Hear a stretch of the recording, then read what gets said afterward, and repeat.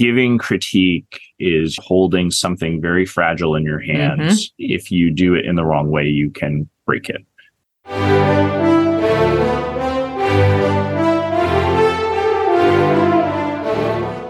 Hi, friends. I want to welcome you to Writing in the Dark, a series of cozy conversations about the craft of writing and the joys of living a creative life with me, Julia F. Green, and my friend, Ralph Walker. Ralph is a novelist, screenwriter, architect, and community organizer for the 5 a.m. Writers Club on Twitter. I write fiction and memoir and teach creative writing to the community online and in Chapel Hill, North Carolina. So top off your beverage of choice, grab a comfy seat, and join us for a great conversation. Hey, Ralph, how are you? I'm good. How are you? I'm excited to talk to you, as always. What are we going to talk about today? We are going to talk today about critiquing and giving feedback, which I think is valuable and hard. There's so many tentacles to that particular octopus. Yeah, it's one of the more challenging parts of what you and I both do. Did anybody ever teach you how to critique? No. Isn't that the craziest thing? Nobody ever teaches you how to critique. No, the critiquing that I do in my workshops and that I receive is actually an amalgamation of so many different things that I've experienced or tried or heard. What are some of the variables or indicators that you use to figure out what that most helpful feedback could look like? There's two kinds of critique that I am most involved with. One is when somebody has drafted a piece and they know they're not done yet, but they're looking for feedback. The other kind of critique, which I think is actually harder, are the folks who feel like they probably are done and need to get some level of feedback because the piece that they feel is done or close to done isn't getting the kind of response that they want. They're in that stage of, well, I've put it out for query or I've submitted it for lit mags, but it's not getting picked up. Why isn't it getting to that next step? Usually when I start working with somebody, I ask them right up front, what are you looking for? There are times where people are looking for a big hug saying your work is beautiful and wonderful and valuable. And there are times where people are looking for the more scalding type of almost surgical criticism of consider this line or this character or this plot point because it's dragging on your story. Those are really different things. One of the things that has become important to me in the classroom and in my own creative process is really naming up front what the problem or desire is. So exactly what you said. I've submitted this to 50 lit mags and all I've gotten is form rejections. Please tell me what is not working here because I cannot see it.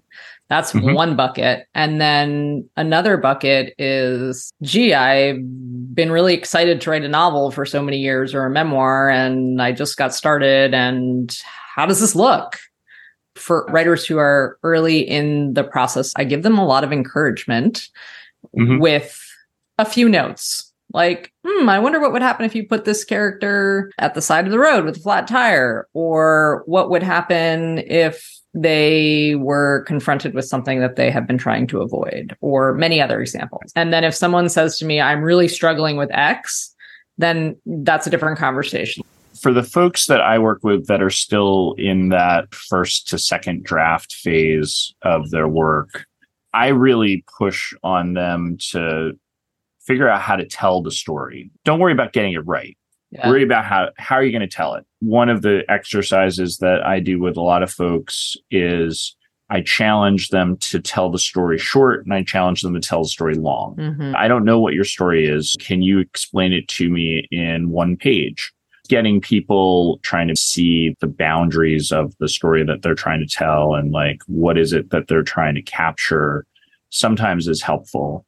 One thing that I try to do is fill up the buffet table.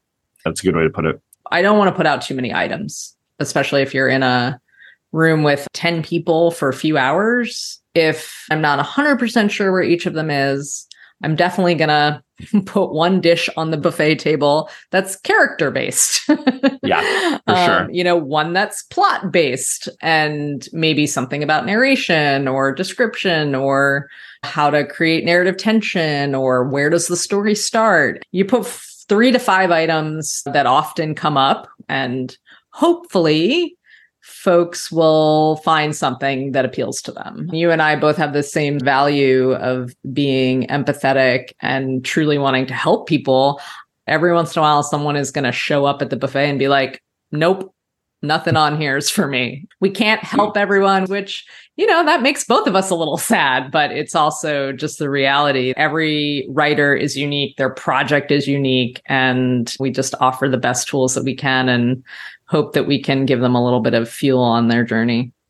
The other thing that's really hard to avoid, but is necessary to talk about is what's your publication goal or what's your goal in terms of sharing a piece. Mm-hmm. There's times where a writer will come to the table and be like, okay, I'm writing the next bestseller. And so I need to follow all the rules and I need to break all the rules and I need to have the most exciting book I can possibly write at the right word count in the right genre. Mm-hmm. And they put so much pressure on themselves. Yeah. I know I put a lot of pressure on myself. I know you do too.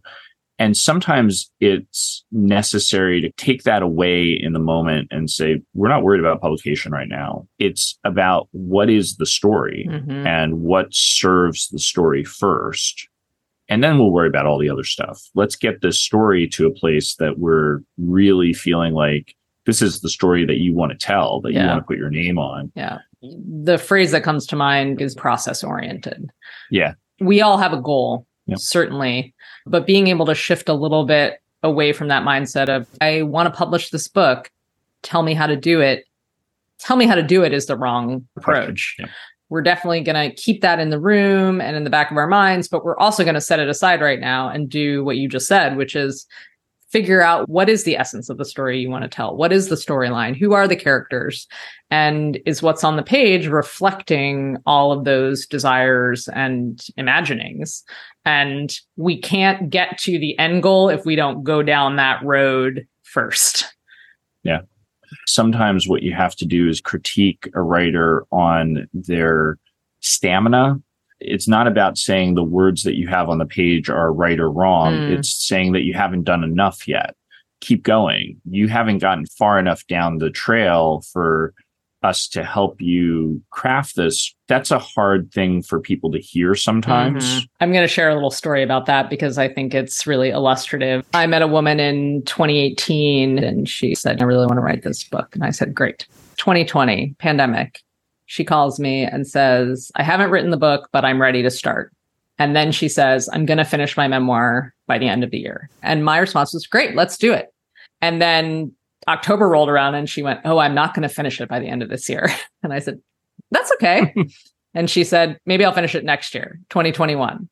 Each time that she set a goal, I held it loosely, like I hold all my own goals. It's great to aim at a point on a horizon and say, I really want to finish this by this time. Just last night, we had a conversation with the group that she's in about chapters 1 and 2. And the group's response was, I don't think this is the first chapters of the book. And she had that experience of, oh man, I just wanted to be done. It's a group that has enough trust and camaraderie that she looked at everyone and said, I trust you and you're here to make me the best that I can be. And also, I'm going to have to think really hard about how to do what you're suggesting that I do. And I'm going to have to rest a little bit and recuperate and rebuild that stamina so that I can keep going. Someone in graduate school said to me, Julia, it's a long game. And It is a long game. We all know what it's like to stand up from the desk and go, dang, eureka, I got it. I'm good. And then you look at it, next week, next month, next year, and you're thinking, not quite yet.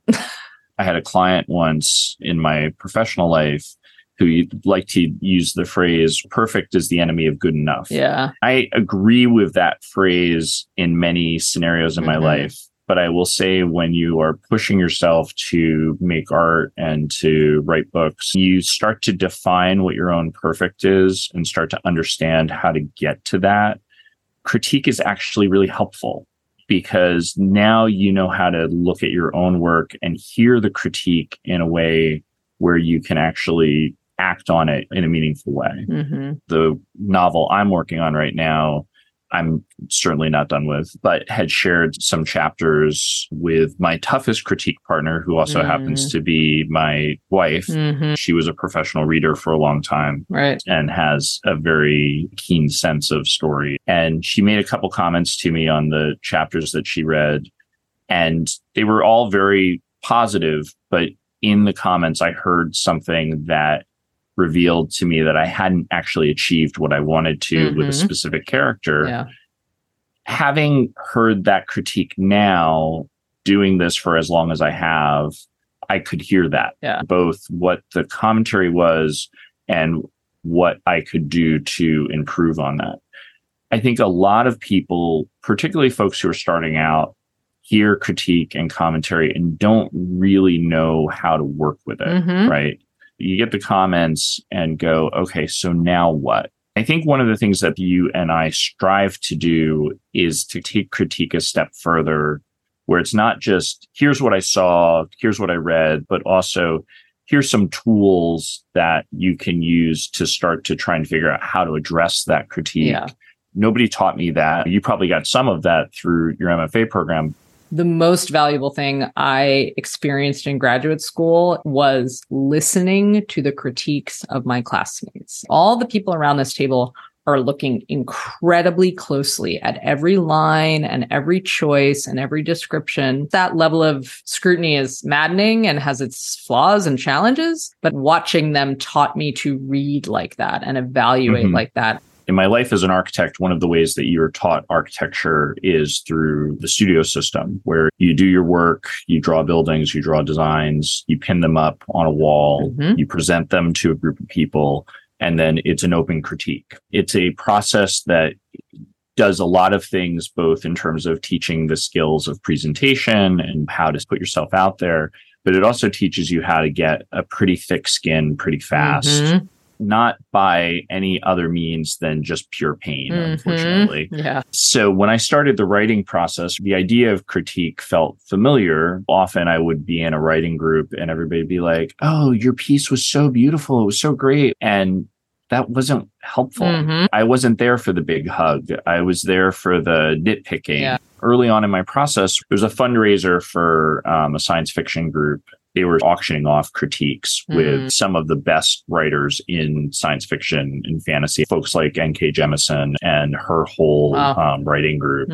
I won an opportunity for a critique session with them, and it was in many ways life-changing. It was incredible and incredibly devastating and incredibly enlightening. I understand why these people are at a different level than I'm at. I do think there is kind of the natural reaction to critique of being of having some emotional impact and having some defensiveness. You and I both try and separate the writer from the writing and work hard at saying, yeah, this piece needs a ton of work. That doesn't make you a bad person. Right. It doesn't make you a bad writer. It means that this piece needs a ton of work. And so let's figure out how to help you through that work.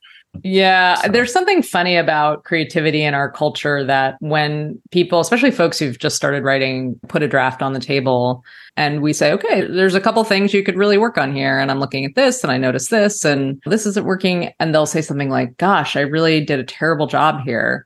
And I always say something like, you're starting out, you're trying something new, you're learning, you're honing your craft. It's somehow only in writing, or maybe that's just where I'm personally experiencing it, that people expect to be maestros and feel crestfallen that they're not perfect out of the gate. I will often say to writers, if you walked into your kitchen and had just started cooking, would you expect yourself to be able to make a 5-star meal that a chef would? Our culture doesn't always emphasize that experimentation and process. It's really difficult to sit back as people have at your work. If you're fortunate, if you're in an environment that you are running or I am running, people are saying things that are intelligent, but they're not hurtful, which unfortunately sometimes can come to pass. My personal process is just to sit with feedback. I tend to feel a defensiveness, and I just know that's part of my process. I know that I'm going to need to take a walk and maybe imagine some bad words to that person because I feel hurt because I'm not perfect. And even though I remind myself that I'm not a 5-star chef just getting started, I think it's a challenging process. It's difficult to listen and to absorb. And it's a really crucial part of the process that is a little bit uncomfortable to learn and endure. More than a little bit, but I will say for myself, I've had a number of folks who I've worked with where they really have worked over the piece for months, for years. In many ways, it is close to that finishing mark. And there's something that's just not quite right. I wind up really trying to look back at character and story and get back to the basics of what was the goal of this piece? Where were you trying to go with this? And try to help them to either edit or identify holes in the story. When I'm looking at a long form project, I am thinking of the threads and through lines of the book. I'm going to be thinking of the character evolution. Sometimes the answer to your character problems isn't actually looking at the character over the span of the book. It's looking very closely at the character's movement in this chapter and then this chapter. And by that, I mean, okay, character walks into a room, does an action, has an emotion. Do all those things check out? Yeah. Let's work on a page level and sometimes a line level to really understand all the things that a character is doing and feeling and wanting. And often through that sort of smaller process, a writer can do two things simultaneously. One, be very surgical themselves and say, oh, well, if he's late to work, but he hates his job, he might not be upset about that. The other thing that it offers them is the more that people write through scenes, the better their craft becomes. So that to write a new scene or to move a scene around or to fix the pacing somewhere becomes a lot easier. And once you get all those sort of jigsaw puzzle pieces cleaner, then sometimes connecting them is a lot easier than looking at a messy first draft that's 110,000 words. If somebody feels overwhelmed by that, I say, all right, let's pick a scene and work on that scene. I love that. One of the exercises that I try and do, usually on my second or third draft, is go through and list every scene in the book and say, what happens if I take the scene out? Mm-hmm. Does this thing still hold together? Yeah. If I can work my way through an entire long form piece and every scene is necessary to get from the beginning to the end, then I know that I have the structure. More often than not, what I find is that I go through it and it's like, oh, I wrote these 4 scenes that are really important to me, but they're important to me because I was figuring the book out. Mm-hmm. They're not important to the reader. Yeah. I could take that whole scene, I can reduce it to 2 lines of dialogue, and I'm on to the next thing. For writers who feel frustrated with the tossing out process, it's all training. It's that stamina. I think for every writer who feels frustrated with, oh, you want me to throw this out? Oh, I thought this draft was really good and you're telling me it needs more. There's the person that writer is going to become, who is going to look back and say, oh, yeah, you were right. Thank you for telling me the truth about that so that I could work my craft and work harder. I had a scenario with a fantasy writer. He had sent me the first book in a series. He had already published it and the book was great. It was exactly what he wanted it to be. And then he started on the second book in the series and he said, well, I think I want to make it better. So we started having some real conversations about where to go with this. And he had kind of painted himself in a corner with certain characters and descriptions. I said, well, does it have to be the second book in the series? Maybe it could be a standalone. That turned into a whole nother conversation that really freed him of the burdens he'd given himself. I think that's the thing that a critique partner is really being asked to do, is to help either carry or free the writer from burdens. Everybody comes to the table with their own expectations about how certain things go. And I think that's what critique does, is it helps either reinforce or subvert those expectations. For a lot of writers I work with, they'll send pages and say, okay, these are the first 3 chapters of my book, right? And they'll say, well, actually, maybe it's the first 2 chapters of your book. And they'll be like, what do you mean? You're going to throw out a whole chapter? And be like, well, the pacing would be better if the chapter break was here. that doesn't necessarily change what the scene work is. Right. I've talked about this in other scenarios. The scenes are for the writer, the chapters are for the reader. And people forget that chapter breaks are a publishing element. They have nothing to do with the actual work. The scene work is what matters. I always tell folks in workshop, we're going to have a discussion tonight, and some people are going to say things that you agree with, and some people are going to say things you disagree with. Right. Part of the feedback process is sitting with a variety of feedback and understanding what you agree with. As much as we need feedback, and we will always need feedback, we also need to trust our instincts. And a great moment in a workshop is when somebody in the room says something about how to change your work that you were either consciously aware of as a possibility and entertaining, or even subconsciously, it just hits you in that moment of, oh yeah, that's right. That's not 4 scenes. That's 1 scene. There can be this really nice synergy where somebody comes at you with feedback that really resonates and makes you feel empowered. I think a difficult part of the process is learning when to just say, I hear that feedback and I don't agree with it. I think that part of the process too is just as exciting. Oh yeah. Right. Yes. I've had the experience many times where you get into the room and the writer may hear from 3, 4, 5 people, oh, well, this scene doesn't work. And then they turn around and they say, well, actually, it does work. You haven't read the rest of the book yet. And this is important because you're going to experience something later. And they have that confidence in themselves to say, I still believe in this scene. That doesn't mean that the scene is perfect, but having that confidence to say, no, this was a choice I made and the choice matters because of the larger work.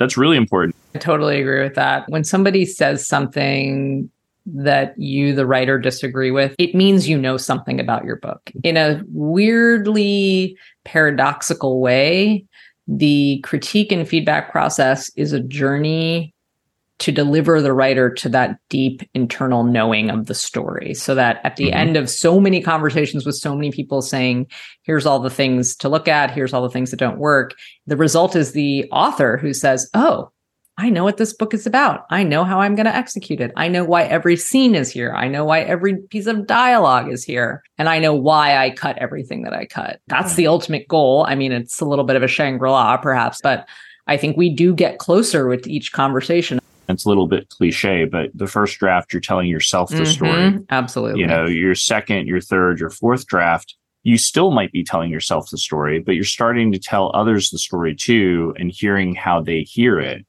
But when you get to the point where you trust your own writing enough to say, okay, I'm going to send it off to people who are never going to tell me anything about it. And I'm going to put it out there in the world. That's pretty amazing. And it's pretty fearless. I think people don't give themselves enough credit for once you push that work out and you no longer can get that feedback the way that you do through critique, you're taking the high dive. The whole thing is fearless. You sit in your house with the audacity to write a story, and then you have the audacity to bring it to a group of people and say, gee, I wonder what you think of this story. And then you have the audacity to listen to their answers to that question and then try to implement some changes. I mean, I think the whole creative process requires fearlessness at many different stages. That's why it's so great. But to be fair about it, while it requires fearlessness, the only way that we achieve fearlessness is by holding each other's hands through the process. Absolutely. And the empathy required and the trust only comes from creating a scenario where you know that the people in the room have had some of the same experience and are all striving for your success. Yeah. If we can create a community where people are working for each other's success, that puts everybody at that level of trust. Critique scares the shit out of me. And it is because giving critique is holding something very fragile in your hands. If you do it in the wrong way, you can break it. That's so much trust in those moments. Yeah, it's a really hallowed process of trust and vulnerability. And it is such an honor and a privilege when somebody comes to you and says, I have this piece of creativity. Can you help me with it? Part of my goal in trying to help people along in this process is helping them build strength and muscle and fearlessness. Sometimes that means saying the thing that you know the person doesn't want to hear, but they need to hear. As much as the empathy and the care is really important, I think if you're not pushing each other, you're not actually doing the writer a service. I think they're not mutually exclusive. I think you can be empathetic and challenge someone at the same time. And I think in some ways that's the way it happens the best, because to challenge a writer to level up in a certain way, to give them a nudge, to push themselves a little harder, happens because we really care what happens to them. We really care what happens to their story.